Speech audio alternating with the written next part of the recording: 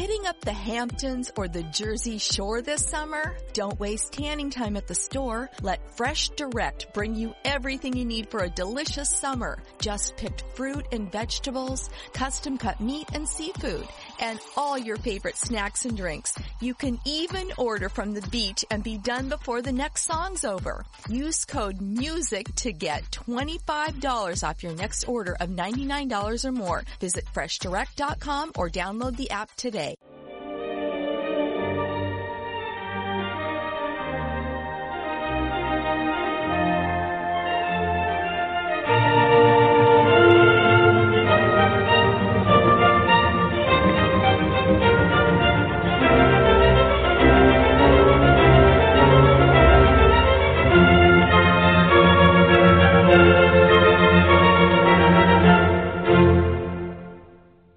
Hello and welcome back to A Better World. This is your host, Mitchell J. Rabin, and I'm very glad that you're joining us again today. Today we're going to have another very interesting show because we're going to be exploring something that is really very much on the minds of everyone. Anyone who's paying attention to what it is that's going on worldwide in the body politic and the social memes of what is presenting itself to us literally worldwide. We're getting different types of information. Some we refer to as real and genuine from sources and authorities that we've trusted for a long, long time. And we are also getting news from other sources that we are wondering about their authenticity. Well, if we listen to the news and we pay attention to the standard media, we should really want to know for sure that what is being reported to us has validity. And yet, there's a big question mark now. You could actually go back historically and say, well, what has been reported, after all, over the past 20, 30, 40, 50, or 60 years? What has been the legitimacy? And, by the way, how do the stories get selected for reportage? Out of the entire spectrum of possibilities, of options, certainly everything can't be reported. You know, a baby being born in Somalia, for instance, won't get the same type of headlines as a murder in Cologne, just as a far-fledged example. But, you know, both of them are actually newsworthy in some way, in some world. You know, we think at A Better World of such things as good news, whereas the mainstream media really refers primarily to things that are somewhat god-awful as the news. And this is why a lot of people don't like to watch things at 11 o'clock before they go to sleep, and watching fires blazing and things of that sort, people killing each other. And it's probably a good thing because it's not very healthy for consciousness. It's not very good for the hormonal system to be digesting that kind of information so late at night. But overall, there's a larger picture, because this really factors into the larger story of how do we perceive what it is we perceive? How do we know what we know? How do we know that we know? So it raises, you could say, certain epistemological questions that really deserve our attention. And the subject of media reporting real news or quote-unquote fake news really, in a sense, if you dig a little deeper, brings up these kinds of questions about how is it that we know anything? Where in our mind, where in our heart, where in our body do we get a certain sense of validation or verification? So this will be part of what it is we take a look at today as I bring on with us someone who has been a guest on A Better World in the past, speaking about a book that he wrote, and that's Richard Bowell, who is a philosopher, author, and he's been asking these kinds of penetrating questions for literally decades. He's got the joy of living on a beautiful remote well, from New York's point of view, Greek island, and he's had a chance to really think through and reflect on a lot of what it is that passes many people by. And so we'll have the pleasure of speaking with him, as well as an associate of his, Kate Dundorf, who is working with him closely on a project connected to a nonprofit and the entire idea of human evolutionary change. So on that note, I would love to invite you on and welcome you to A Better World.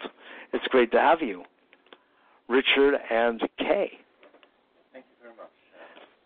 Absolutely. No. Here, let's get this. There we go. Okay, and again, thank you very much. You're so welcome. And Kay is here next to me. Mm-hmm. Thank you, Mitch. It's really a pleasure to be back with you again. Absolutely. We actually, this is kind of funny, we did do this just last week, exactly 7 days ago, and the gods smiled upon the content of what we were doing, but not on our technique.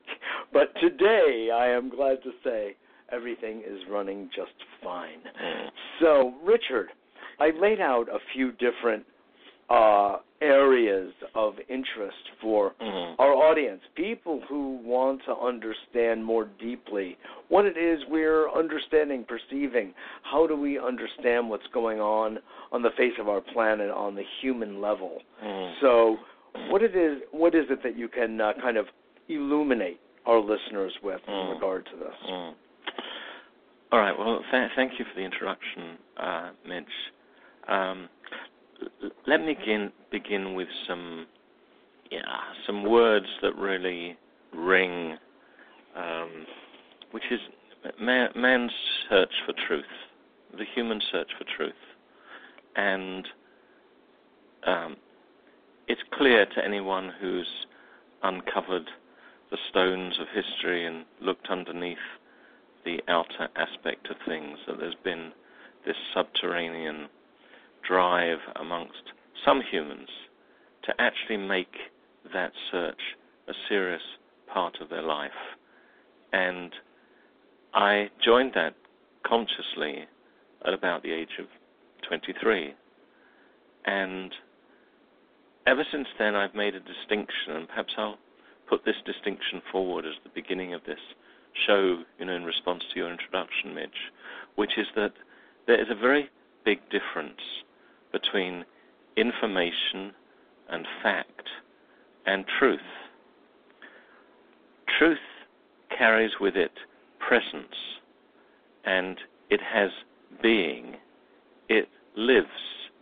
It's not something that can be stored in the memory and recalled to put forward to make an argument or to score a point. Living truth lives. And the person who has made a life dedication of the search for truth is a custodian of living truth. Their sense and association with truth is different from the way we talk about facts and information. Even a scientist today who may have come up with something complex and insightful can write it up, provide it as part of their PhD thesis, but it's not the same in living truth. And we have, to a very, very large extent, lost touch with living truth. Now, how would you make a distinction on a practical level between living truth, taking it out of the abstract into a real living situation? Okay. Now, I know you like to tease me with these concepts, Mitch, about the abstract, but okay, let's take it as a very real, practical example. Let's say, as an example, let's say we take a famous building. Let's take one with an esoteric, or you might say an occult association, something like the Taj Mahal in India. And someone can say blithely, I have been to the Taj Mahal. It is beautiful. And that may be the case, that they went there, that they stood outside, they walked the pathway to the main building, they stood inside, they may even have pictures to prove the point. But the way they approached it may only have accessed really that level of the senses: sight, sound, smell, taste, touch, that give an impression of a building. And that marries together in the brain, probably mostly through the link to imagery. But let's just pause on that walk to the Taj Mahal and say, well, just a moment. Is there something required of me in entering the Taj Mahal? Is it just a matter of walk there, get there, got it? Is there something required of me? And maybe the person has done a little bit of research. Maybe they'll understand or have read that this building was created by, I think, someone called Shah Jahan, who in honor of his wife and her parting this world, and he wished to create a shrine of magnificence in honor of the earthly and universal love that he felt for her. And that would open up another realm of process about that building, where one might walk in and admire the fineness of detail, the harmony of the parts, the overall themes that run through the building. And this would penetrate beyond the outer senses to the sense of harmony that we feel as much as we can feel it in being human. But for the real searcher for truth, they may never even walk in the building. They may sit outside. They may even turn their back on the eliciting of the senses that would want to go there and say, I've been to the Taj Mahal. They may never even look at the building. But they'll try to allow the activation of a quite different system, where they join the love, the universal and harmonic love that touched the man that built the building. And these are three entirely different octaves.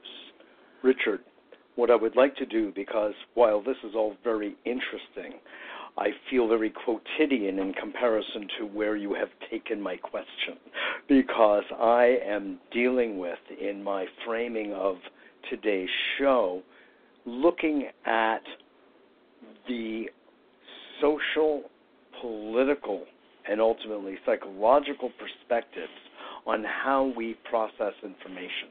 Okay. So while this example is a very real and substantive living example of the nature of our perception and the different places inside us we can listen from a practical point of view, for our listeners who are very tied in to the rather seemingly chaotic issues of the day and dealing with some very real hardcore issues of climate change, for instance, where day by day the bungling of our leadership is hastening the potential of our demise as a species. Mm-hmm. So while I wholly appreciate the depth to which a person can experience the Taj Mahal, and I would like that to be for the wholeness of all life, at the same time, right now, we're dealing with some rather urgent, pressing matters having to do in reality with this thing called life or death. Okay, so that's how real this has take become. Plastic in the ocean. Is that daily enough? Yeah? Yeah. Everyone's seen images of it. The same principle applies. The same principle, which is why I began with a somewhat deeper encompassing example. And as you know, my partner in this work with Kay is a UN officer, Michael Shuchuk, yes, who's working in the Seas and Oceans Division of the United Nations. In fact, as we speak, he couldn't make today's show because he's playing a very important managerial role there. Exactly. In the oceans conversation. Exactly. So you see, someone looks at those, the plastic in the ocean, and that lower response is we've got to find a way to get it out. We've got to find a way to deal with it. And that becomes the focus. Just like recently, the focus has been, do we continue with the climate change agenda from Paris, or don't we? This is the kind of news we daily meet. Well, that's all very well, the idea that we're clearing up a mess. And there's no doubt that the world is a mess, that's the word you used, and it's chaotic, and it's actually alarming. And having worked at the UN, and I think you have as well, we know some of the inside story that it's always much more alarming than the alarming that it is. And that reaches the news. And it's already sanitized, and that's even if we can absorb it, even if one can absorb these kind of figures like the oceans, the Arctic, and so on. But the point I'm making is that it hits the system, the human system, at the level of reaction. And we are addressing something from the standpoint that it's wrong. And of course, it looks wrong, it smells wrong, it tastes wrong. Everything about it seems wrong. The evidence about how much it's choking the ocean, that its microparticles are breaking up into the food chain, into the fish, we're ingesting now plastic from the ocean when we eat fish, when we brush our teeth, it's in the toothpaste. But the limit of what we're addressing is actually the confines of it are far greater than sorting out what's wrong. And this is probably the unique place we are in human history today, which is that our next steps are not based on adaptation. There's no time left. All the evidence is time has run out. And the thought that we will adapt our way of life, having been here in New York for the last 2 weeks, there's hardly evidence that we're adapting at high speed. I know there's great initiatives going on, but there's another perception here that this work is trying to bring forward, which says it has to include our human change and not just changing the external result. It has to be more than the people who have made the mess saying, okay, we'll do something to clean it up. And that change cannot be triggered by what's wrong. You can't find peace just by stopping war. We know these things. We say these things generation after generation. Peace is a state elevated above conflict and the relief of conflict or the absence of conflict. Peace is a harmony of oneself within the purposes of living. So there is a point at which you look at that ocean and you say, hang on a minute, what is actually our human association with this planet? Michael tells me at this very minute they're dividing up the ocean floor to start excavating it. They're fighting over the ocean floor to be able to exploit it over the next 50 years, knowing full well that we're on the edge of catastrophe. So I don't think that we should be making the argument that this world is leading the way.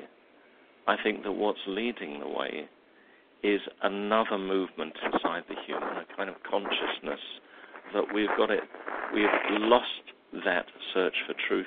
We've lost that sense of humanity.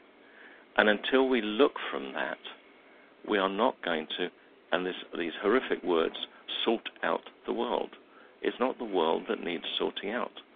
So what is that change? Even if it only offers 10% of the solution, whether it's environmentalists who we talk to or action groups, that 10% can be the vital 10% between us missing this deadline and us beginning a movement of real change in the world. Let me phrase that or reframe it, although I very much appreciate your words here. To simplify the ancient Chinese proverb, the greatest change starts at home. Yeah. In one sentence, for the sake of its ecosystemic efficiency, I offer that. And I wholly appreciate your points. Yeah. In other words, I'll again paraphrase, but I'd like to bring Kay in on the dialogue as well.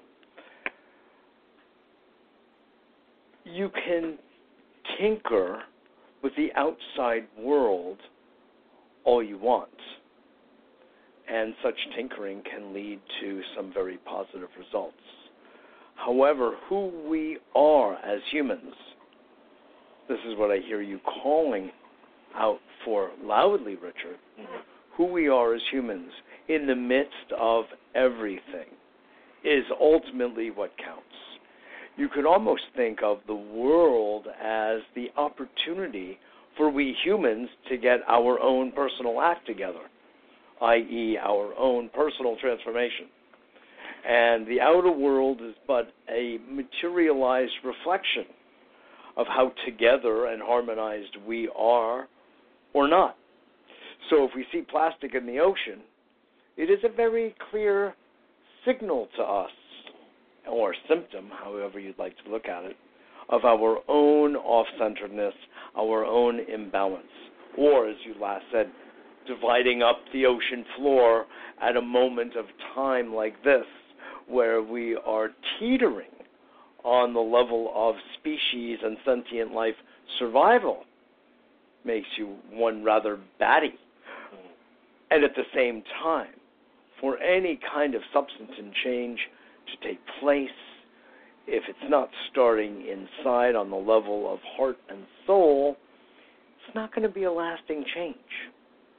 And even then, we don't know that it will be because of, generations. Thank God for epigenetics, that we are literally changing the DNA through our choices of today that could possibly affect downstream progeny. I'd like to think that. At least we need to do our piece in the larger picture. So I hope that speaks to. Yes, that really speaks. Please. Yeah, thank you, Mitch. That really does speak to when you're talking about DNA and about how we as humans have the opportunity to choose differently, to really recognize that the headlines, where they take us, is into conflict, and recognize the impact that has on us, and then come from a different place, which is what is being shown in the evolutionary, that's EVOLUTARY news. Evolutionary news. My God. Why not just invent a new word, Kay? Exactly. It was necessary to do that because we are in new times. We are at the edge. It's our human choice. We're at a choice point. What are we going to do? Are we going to allow ourselves to continue to plunder the earth? We don't own it. We do not own it. And until we begin to recognize that we are to be in partnership with it, that we are, the reciprocal relationship with the earth, with each other. It's a reciprocal, not the contradiction of I'll get what I can get and me or you. Yeah, it doesn't have to be that way. I'll plunder, you'll suffer. Our choices. And I'd like Richard really to talk about a little more about the evolutionary news and the meme that we see going. Yeah, please do. I think one of the places we're really meeting on this, Mitch, well, I know there's broad agreement with these things, is that I've got the first copy of Evolutionary News we take an item each week, which is in everyone's heads. Everyone's talking about this. The item last week was Trump defies Globe to claim a political win. And what we do is we take generally the first 2 or 3 sentences that are written. This is a CNN article, but it can come from any mainstream media. And we try and show the difference between fake news and real news.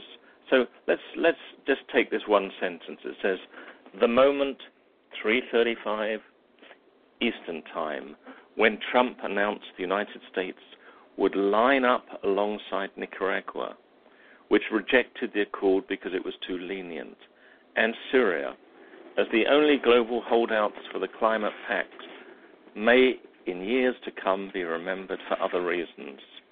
Trump's foes believe he has put America on a dangerous isolationist path that cannot but energize its great rival powers. Now, okay, one can read that and think it's news, but actually what's happening is that the language there is conditioning the human systems to not see rather than to see. So it says try and register the difference between fake news and real news. Now, we're conditioned by words like the United States lines up along Nicaragua and Syria. So obviously it's causing in a person some alarm. The great shining house on the hill with Nicaragua, Syria, that's wrong, right? So it's already lining a person up that way. This immediately conditions us, right? And then it goes on. This leads to a dangerous and isolationist path, right? It puts us in alert, in fight and flight, if you want. And then the news is our competitive advantage is being taken over by our rising great power rivals. So who's that? China, Russia, they're all taking over. We're going to lose out here. Exactly. And so that's exactly, you just said it, that's exactly the noise that people make, which they don't want to make before they go. A blood-curdling scream. Exactly. Now, at some point, one has to actually see that in oneself, that that's what one's internal systems are doing. And we're being played all the time. And this is CNN, right? This is, you could say, a more reputable news channel. But it's still fake news in that it's evoking a very old human system, old nervous system response. Now, is there a point when... It's a reptilian response. It is a reptilian response. Now, is there a point when you read that and say, well, hang on a minute, I've done that duality 1,000,000 times. I'm conditioned to it. I can hear it all day long. I like this person, I don't like that person. This person is foreign, this person is natural, this person... And it goes on and on and on. And it is such a subject that we can hardly hear it. If a person seriously wants to make a difference, they stop at that point and they say, well, I see, I am aware of myself. Myself is locked inside that binary system. If you want, the potassium and sodium of our nervous system, the synapse is so narrow that we're running it all the time at heat. It's a hot system now. And you stop and you say, okay, if I don't think that way, if I don't see it that way, where do I begin? And it puts us in a very different positioning. It says that I wonder if I don't partake in that system, I wonder what might be a beginning point. And here is the point where we on this planet are frightened out of our wits, and we're frightened from each other to say the immortal words of the searcher for truth, I don't know. I actually don't know. What a wonderful conference it would be. I said it in British to sound more intelligent. You did. Does it sound more intelligent? It doesn't work. now, not knowing, well, you can say not knowing is the unfathomable scope of all we may yet know. It's a human virtue of our perception to not know, and to not know in a particular way, which is to be able to be in it and still and quiet enough to only watch those things that really count, not the things that can trigger us it's so easy in this environment to trigger someone. Sure. Trump this, the administration that, CNN, Fox this, and people are now in a state of alert all the time. And from that alert state, nothing is resolved. So what I'd like to just last thing. So yeah. what this is saying is there is a necessary retraining that those of us who are becoming conscious of what is real need to share with the world, not from a superiority, but from an urgency that we cannot do that anymore. It doesn't solve the issue. Yes. And to stop trying to solve the issue that way. Stop it. Yeah. No, beautifully put. There's resolution that will be sought because all tensions seek resolution. Yes. All conflict seek resolution. It's a matter of physics. There's a great esoteric saying, which is that contradiction is the entry point of higher truth. And to be in the non-resolution is a creative process, and I know you know that. But yes. It depends whether the resolution is found at the same level or but whether it pushes. I'm not right. Now, saying that. No, I know you're not. Right. I'm sort of leaning on what you're saying to make a point here that that's an evolutionary pressure. It's pressing the human forward. It's saying, let it show you. Let's see something else together. And the resolution is not in the climate change.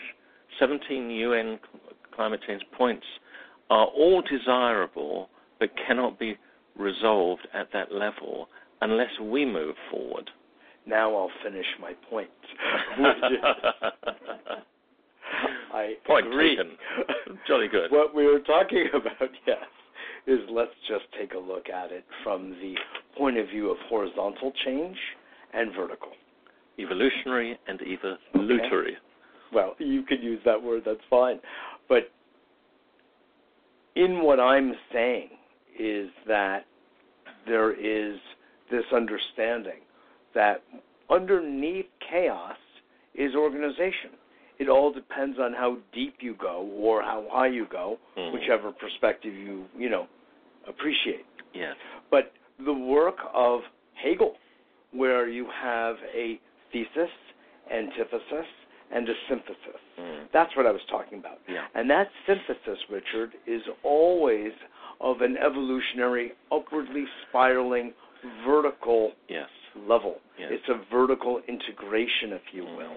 It's another, to use Ken Wilber's phrase, another level of holon in a larger hierarchical holonic structure.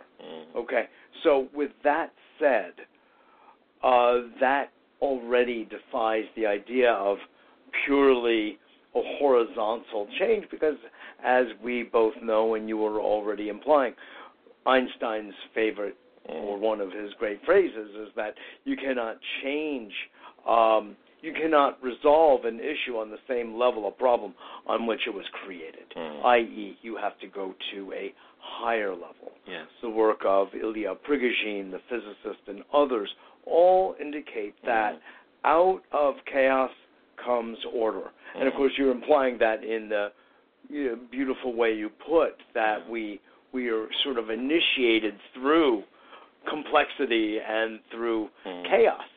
And then out of that, we sort through on another level. Yes. But I want to go from my abstractions now to a place of resolution, of looking at these this news item that you read.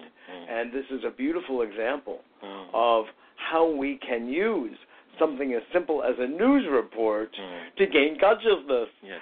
And you put it very well, and I think that bringing this level of attention to a news story could benefit us all. In fact, if people were to listen to what it is we're saying here, they could actually sit in front of the TV set and become enlightened.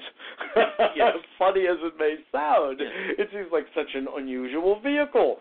But, in fact, so what we see is that we're being delivered up a certain kind of syntax. And content, the words themselves, are designed to basically divide and conquer, what the Brits have been doing for so long, right? And others have learned how to do it. And unfortunately, even CNN. So what would have appeared reputable in the ordinary world, what we're seeing is that we're being positioned, as you're saying, to behave a certain way, to hear the rallying cry for war. Now, I just want to bring on a horizontal level another element so we can understand what's behind the news, doing what they're doing, acting in this rather immature, from my point of view, and inane way. They are doing the bidding of a war industry. And the war industry, so that's on an economic level. And if we don't follow the crumbs of the money trail, we won't really understand a lot of human mechanisms. And that mechanism is all born out of something you were also pointing your finger to, and which we talk about on The Better World routinely, which is the reptilian brain. And the reptilian brain is always hungering for safety. In fact, that's its beautiful function. It wants to keep us safe. But without the activation of these other centers, we're going to flatline peculiarly. We need to go above, and I say to people, go forward. That means go from the brain stem to the mammalian brain, where we experience mammary effects like love and nurturance that women are so excellent at in general, and then to the prefrontal cortex, and then even, which gives us a sense of brotherly and sisterly love and harmony, right on down into the heart. It almost forms this arc into the place where we become our most human. So I just wanted to bring that to bear in all that you're saying, because I'm so behind what you're saying as this kind of analytical perspective and undoing the linguistics and the syntax behind the writing. Please. Can we take it one more step? Please. And in a way, Mitch, and this is what I've always appreciated talking with you, is that I think we're doing it as we're talking about it. You can't. Indeed. You can't say, I did it yesterday. I elevated yesterday, and I'm now taking the next 6 months off sabbatical. That's right. All right, but you see, it's living truth. It's living Harkening truth. back to our experience. Right, which of course is not abstract, but I know what you're saying. All right, so on the same day, on the next day, there's another title of news, and it's called "Fake News Spat Divides the Arab Nations." Now, for the person who's not overly reactive, it begins to start a process of perception. And I'll give a very short two-sentence here. Fake news is infecting the perception of people the world over and creating a cloud that infects the human mental process, so we simply can't see it. So this same headline appears the next day, and what it's saying is that it's getting around the world, this meme is getting around the world, and it's closing down perception. So people are getting more and more information and seeing less and less and less. And therefore, this is suggesting, and of course that runs and it tallies with the fact that people have more and more and get less and less out of it because it's more and more shallow. Such an irony. Yeah. So the only way to gain immunity from this infectious state is to actually base oneself in what is real. Because what is real and true, and seeing the world afresh, not mired in division and difference, is the beginning of basing ourselves in the next step, in a sense, taking a step forward. Now, people always say, well, okay, is this abstract? Well, I mean, okay, you say knowing you don't know, but that is a very fundamental human step. It creates humility. It creates openness. It creates love of the other's position and understanding. And so we're coming to the point, or we're at the point now, where the only immunity from a complete shutdown of the human system is to be based in what is. To actually, I would almost say it's dangerous to watch the news and have no position, because the next day you'll get up and you'll yap it to someone. Last night, Trump this, the cabinet that, the this, that, and it'll spread again. And now this is what we're seeing. I mean, in a way, I have the benefit of coming and going from New York, from Greece, from nothing going on to the center of the world. Yeah. And I can see the intensity. You have a certain level of objectivity that you're bringing forward from that geographical, cultural change. So I think that we're seeing something where the answer is not to just turn off the news. The answer is, as you said, to let the news almost show you that something is required of us. We have to change when we watch the news. Not just the news. We have to change when we look at plastic, when we see conflict. We have to realize it is not out there. It's in here. And we've been looking for these links between the inner world and the outer world for, a generation, if not all time. Right. But we're seeing it now, that in that moment where you say, actually, I daren't sit here in front of the news any longer unless I take a position about it.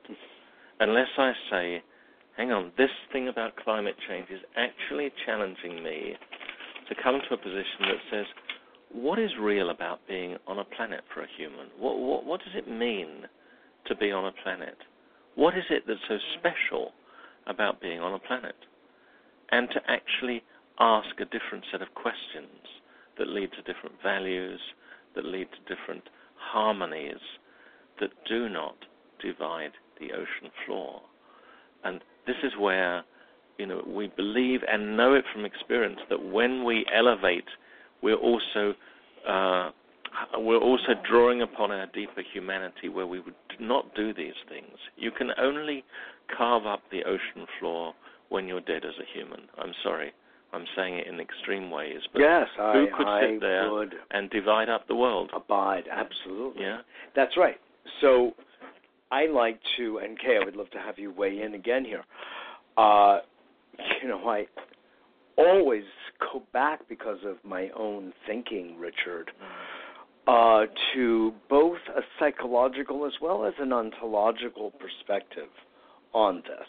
I start with the psychological, which is a bit more kind of worldly, which looks at our deliverance as a being through the womb and the challenge of going from zygote to the pressure on our skull as we emerge out of the womb.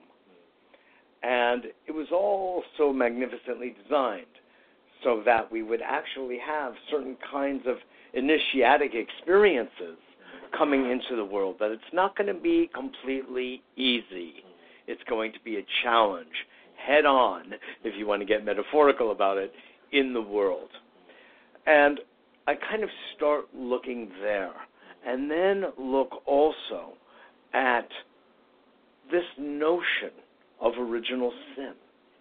It may sound funny, but in our Western mindset, I personally believe through observation that idea has infected, as you are using the word infected, our psyche.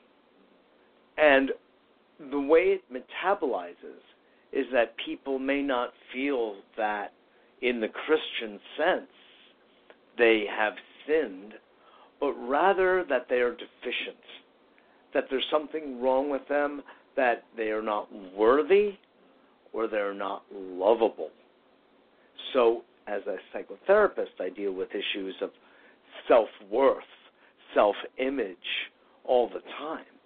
But even underneath that, it may sound funny, I feel there is this sense of, am I lovable or am I not?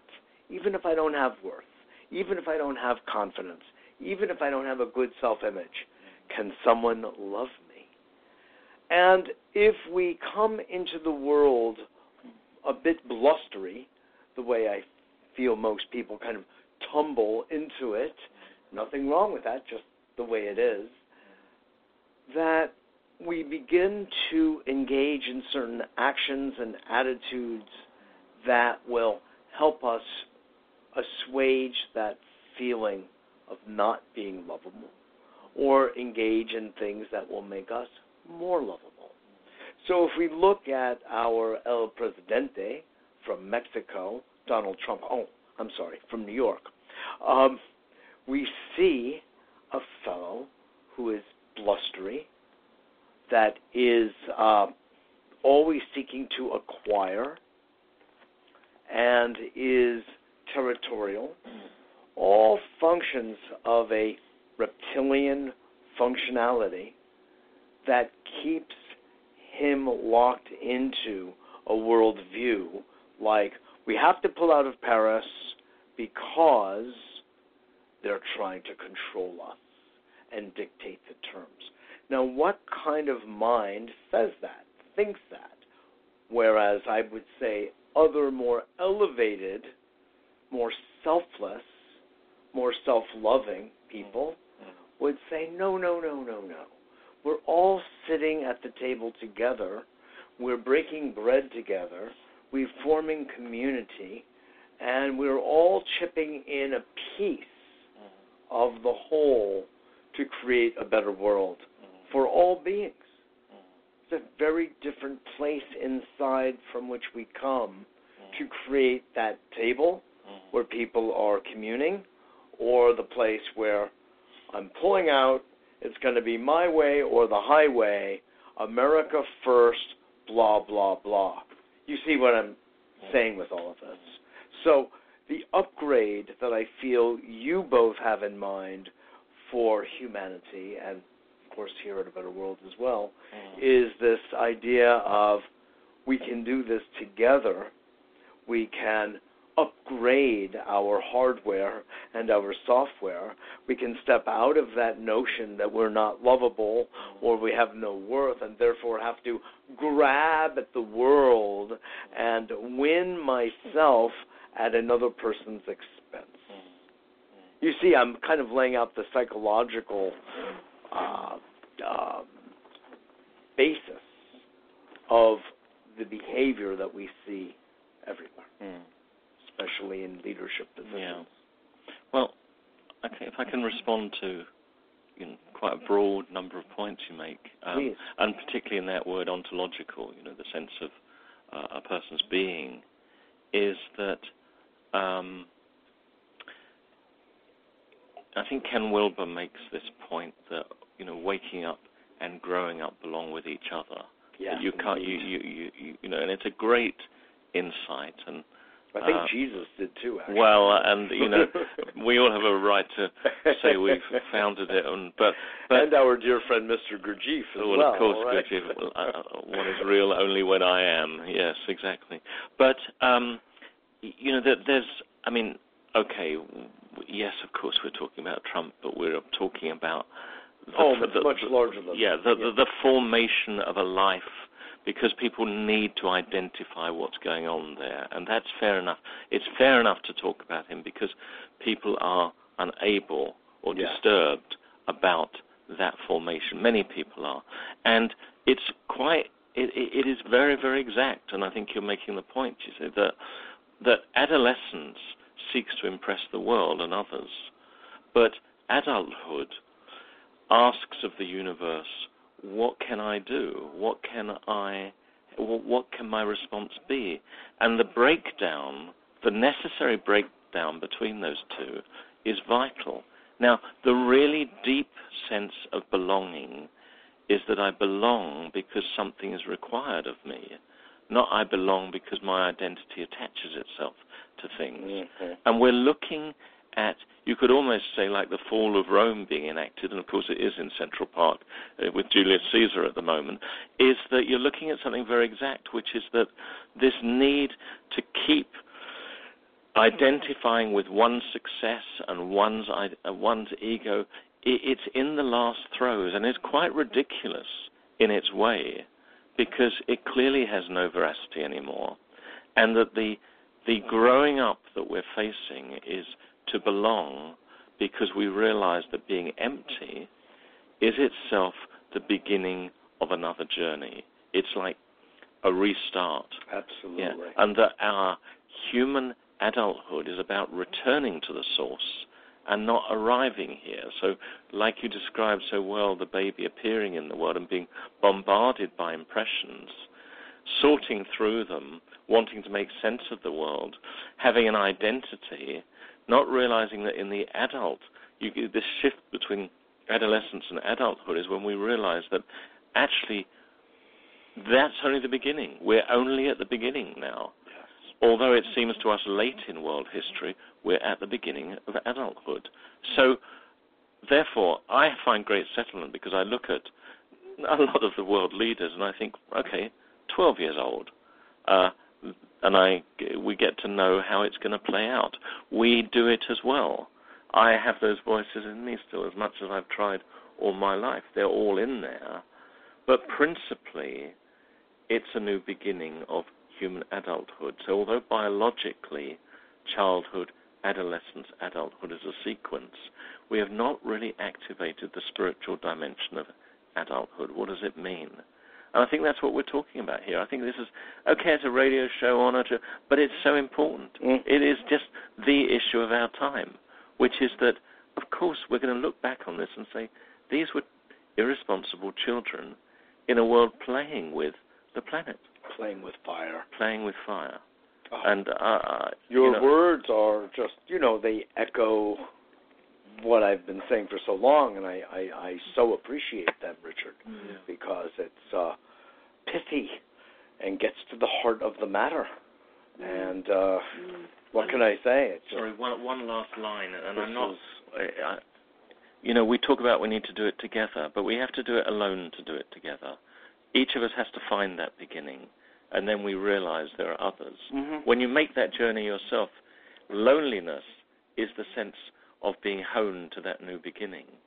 Community is the realization that all went through the same sequence.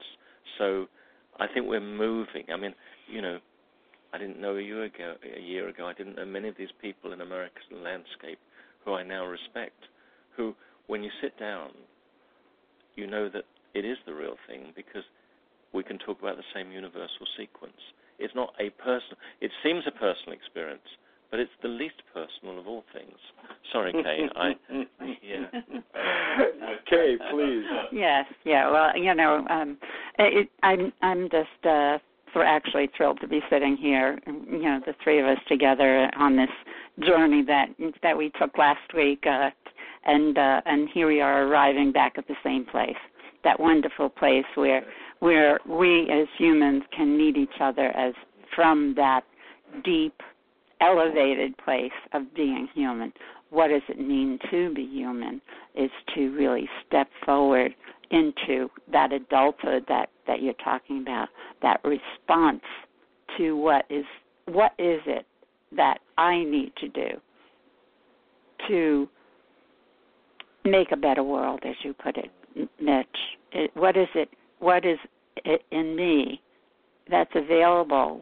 How can I make what's that unique being that I am matter in these times, and yours, and yours, and yours, and for each of us to really step up to that and say yes, yes.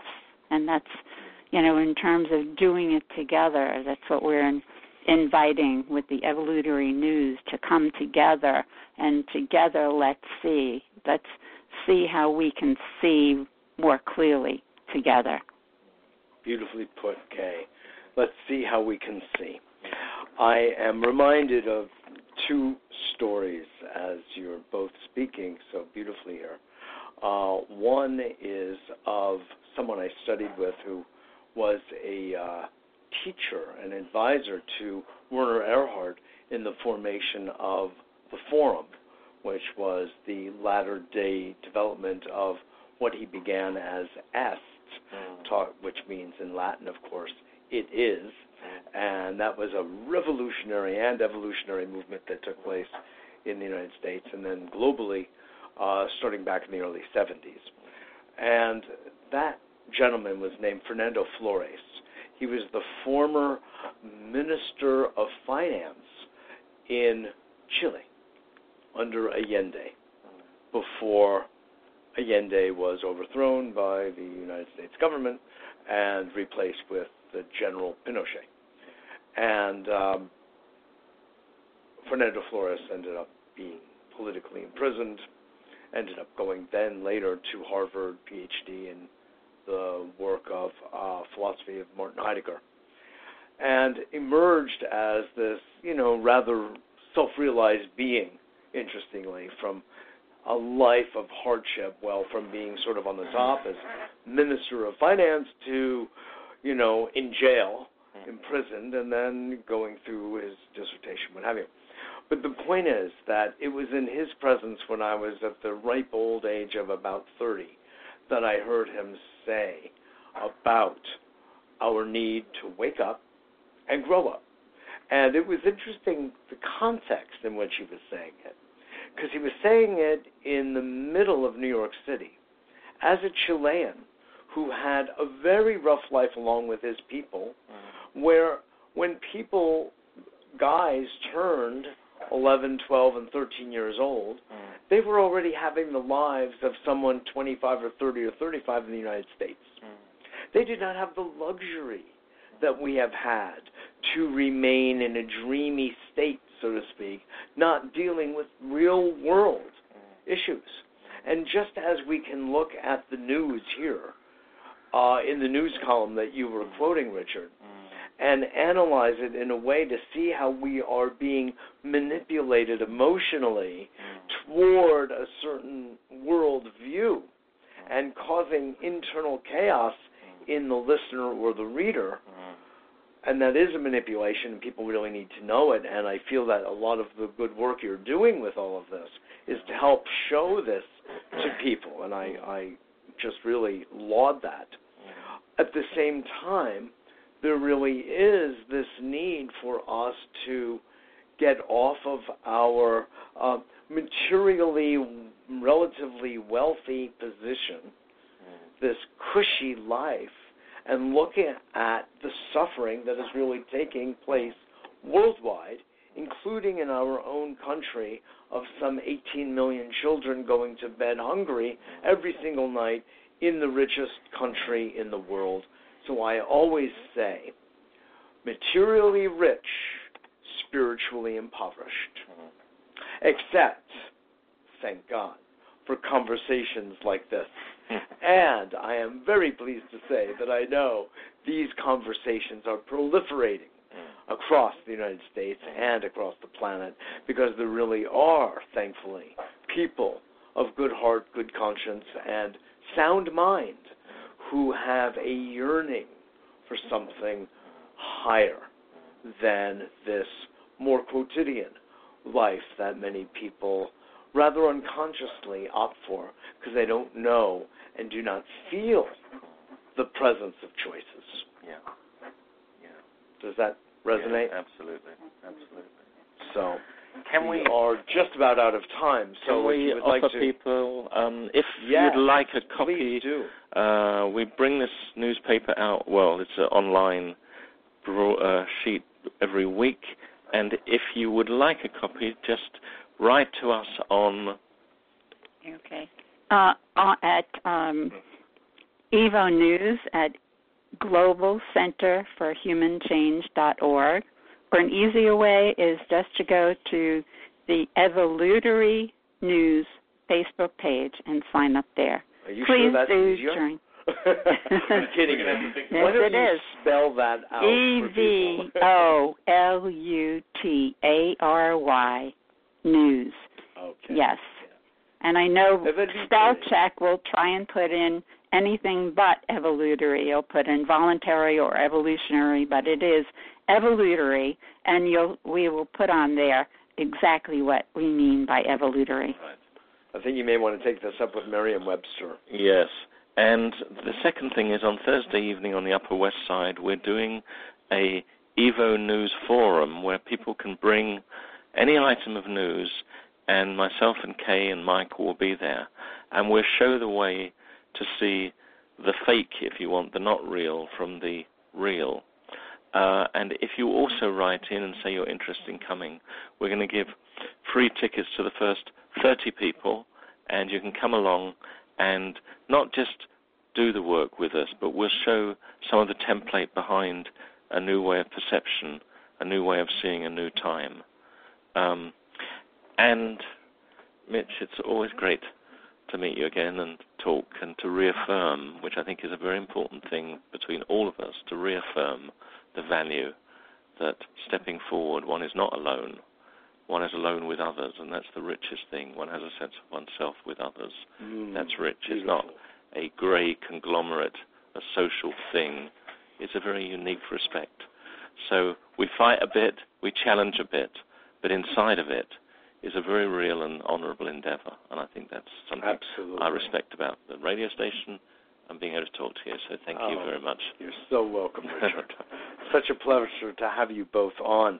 I realized I had said that I had two stories. One was Fernando Flores about our waking up and what it really means, not just words on some kind of superficial dimension, but in dealing with life and death issues as he was in Chile, that people really need to feed their families and grow food and be present and deal with hardship together holding hands. But I also had a gentleman that I used to work with in a French restaurant in Westport, Connecticut. As a busboy, he used to say to me, I get along with everybody because I treat them a bit like children. I'm very kind, I'm very understanding, and I don't expect all that much, and things go splendidly. Anyway, I always thought about that. Gee, everyone is children, even if they're in a grown-up body? Well, I'm still putting that one together. The wise words of my dear friend Horst Antosh. So anyway, again, thank you both for being on A Better World with me today and all of your thoughtful positions and perspectives. Consider it very rich. I really do. Kay Dundorf and Richard Bowell. So I want to just thank you all for listening and tuning in today. Remember that we are a 501c3, a nonprofit organization, and so appreciate your donations when you can, however much you can. It really helps us. All sizes, shapes, and forms helps us. We're also looking for interns if anyone has video editing skill or website skill or social media. I appreciate if you would write to me at mjr@abetterworld.net. That's mjr@abetterworld.net. You could be of great service to our budding enterprise. And if you do not yet get our newsletter, please go to abetterworld.tv. It's free, it's weekly, it announces the weekly radio and the community television show that's on every Monday evening at 7 p.m. here in New York City, as well as online at the same website, abetterworld.tv. Thanks again for joining, and I look forward to seeing you all next week.